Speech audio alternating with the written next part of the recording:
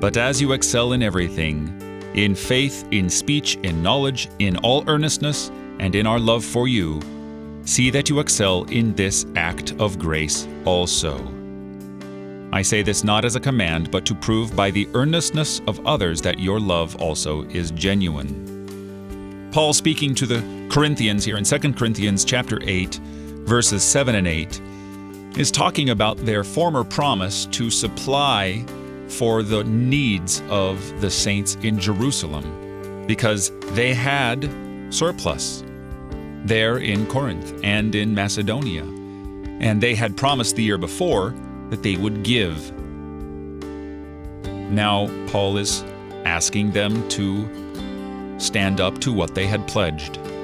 Many churches survive on the pledges of their congregation members. And it's always a struggle, because money is a root of all kinds of evil. It's always a struggle against our sinful flesh when it comes to money, because our old Adam wants to be lazy. He wants to be pampered and cushioned.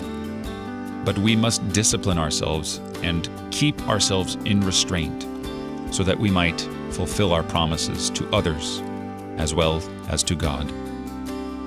You're listening to Oratio, part of your morning drive for the soul, here on Worldwide KFUO. Christ for you, anytime, anywhere.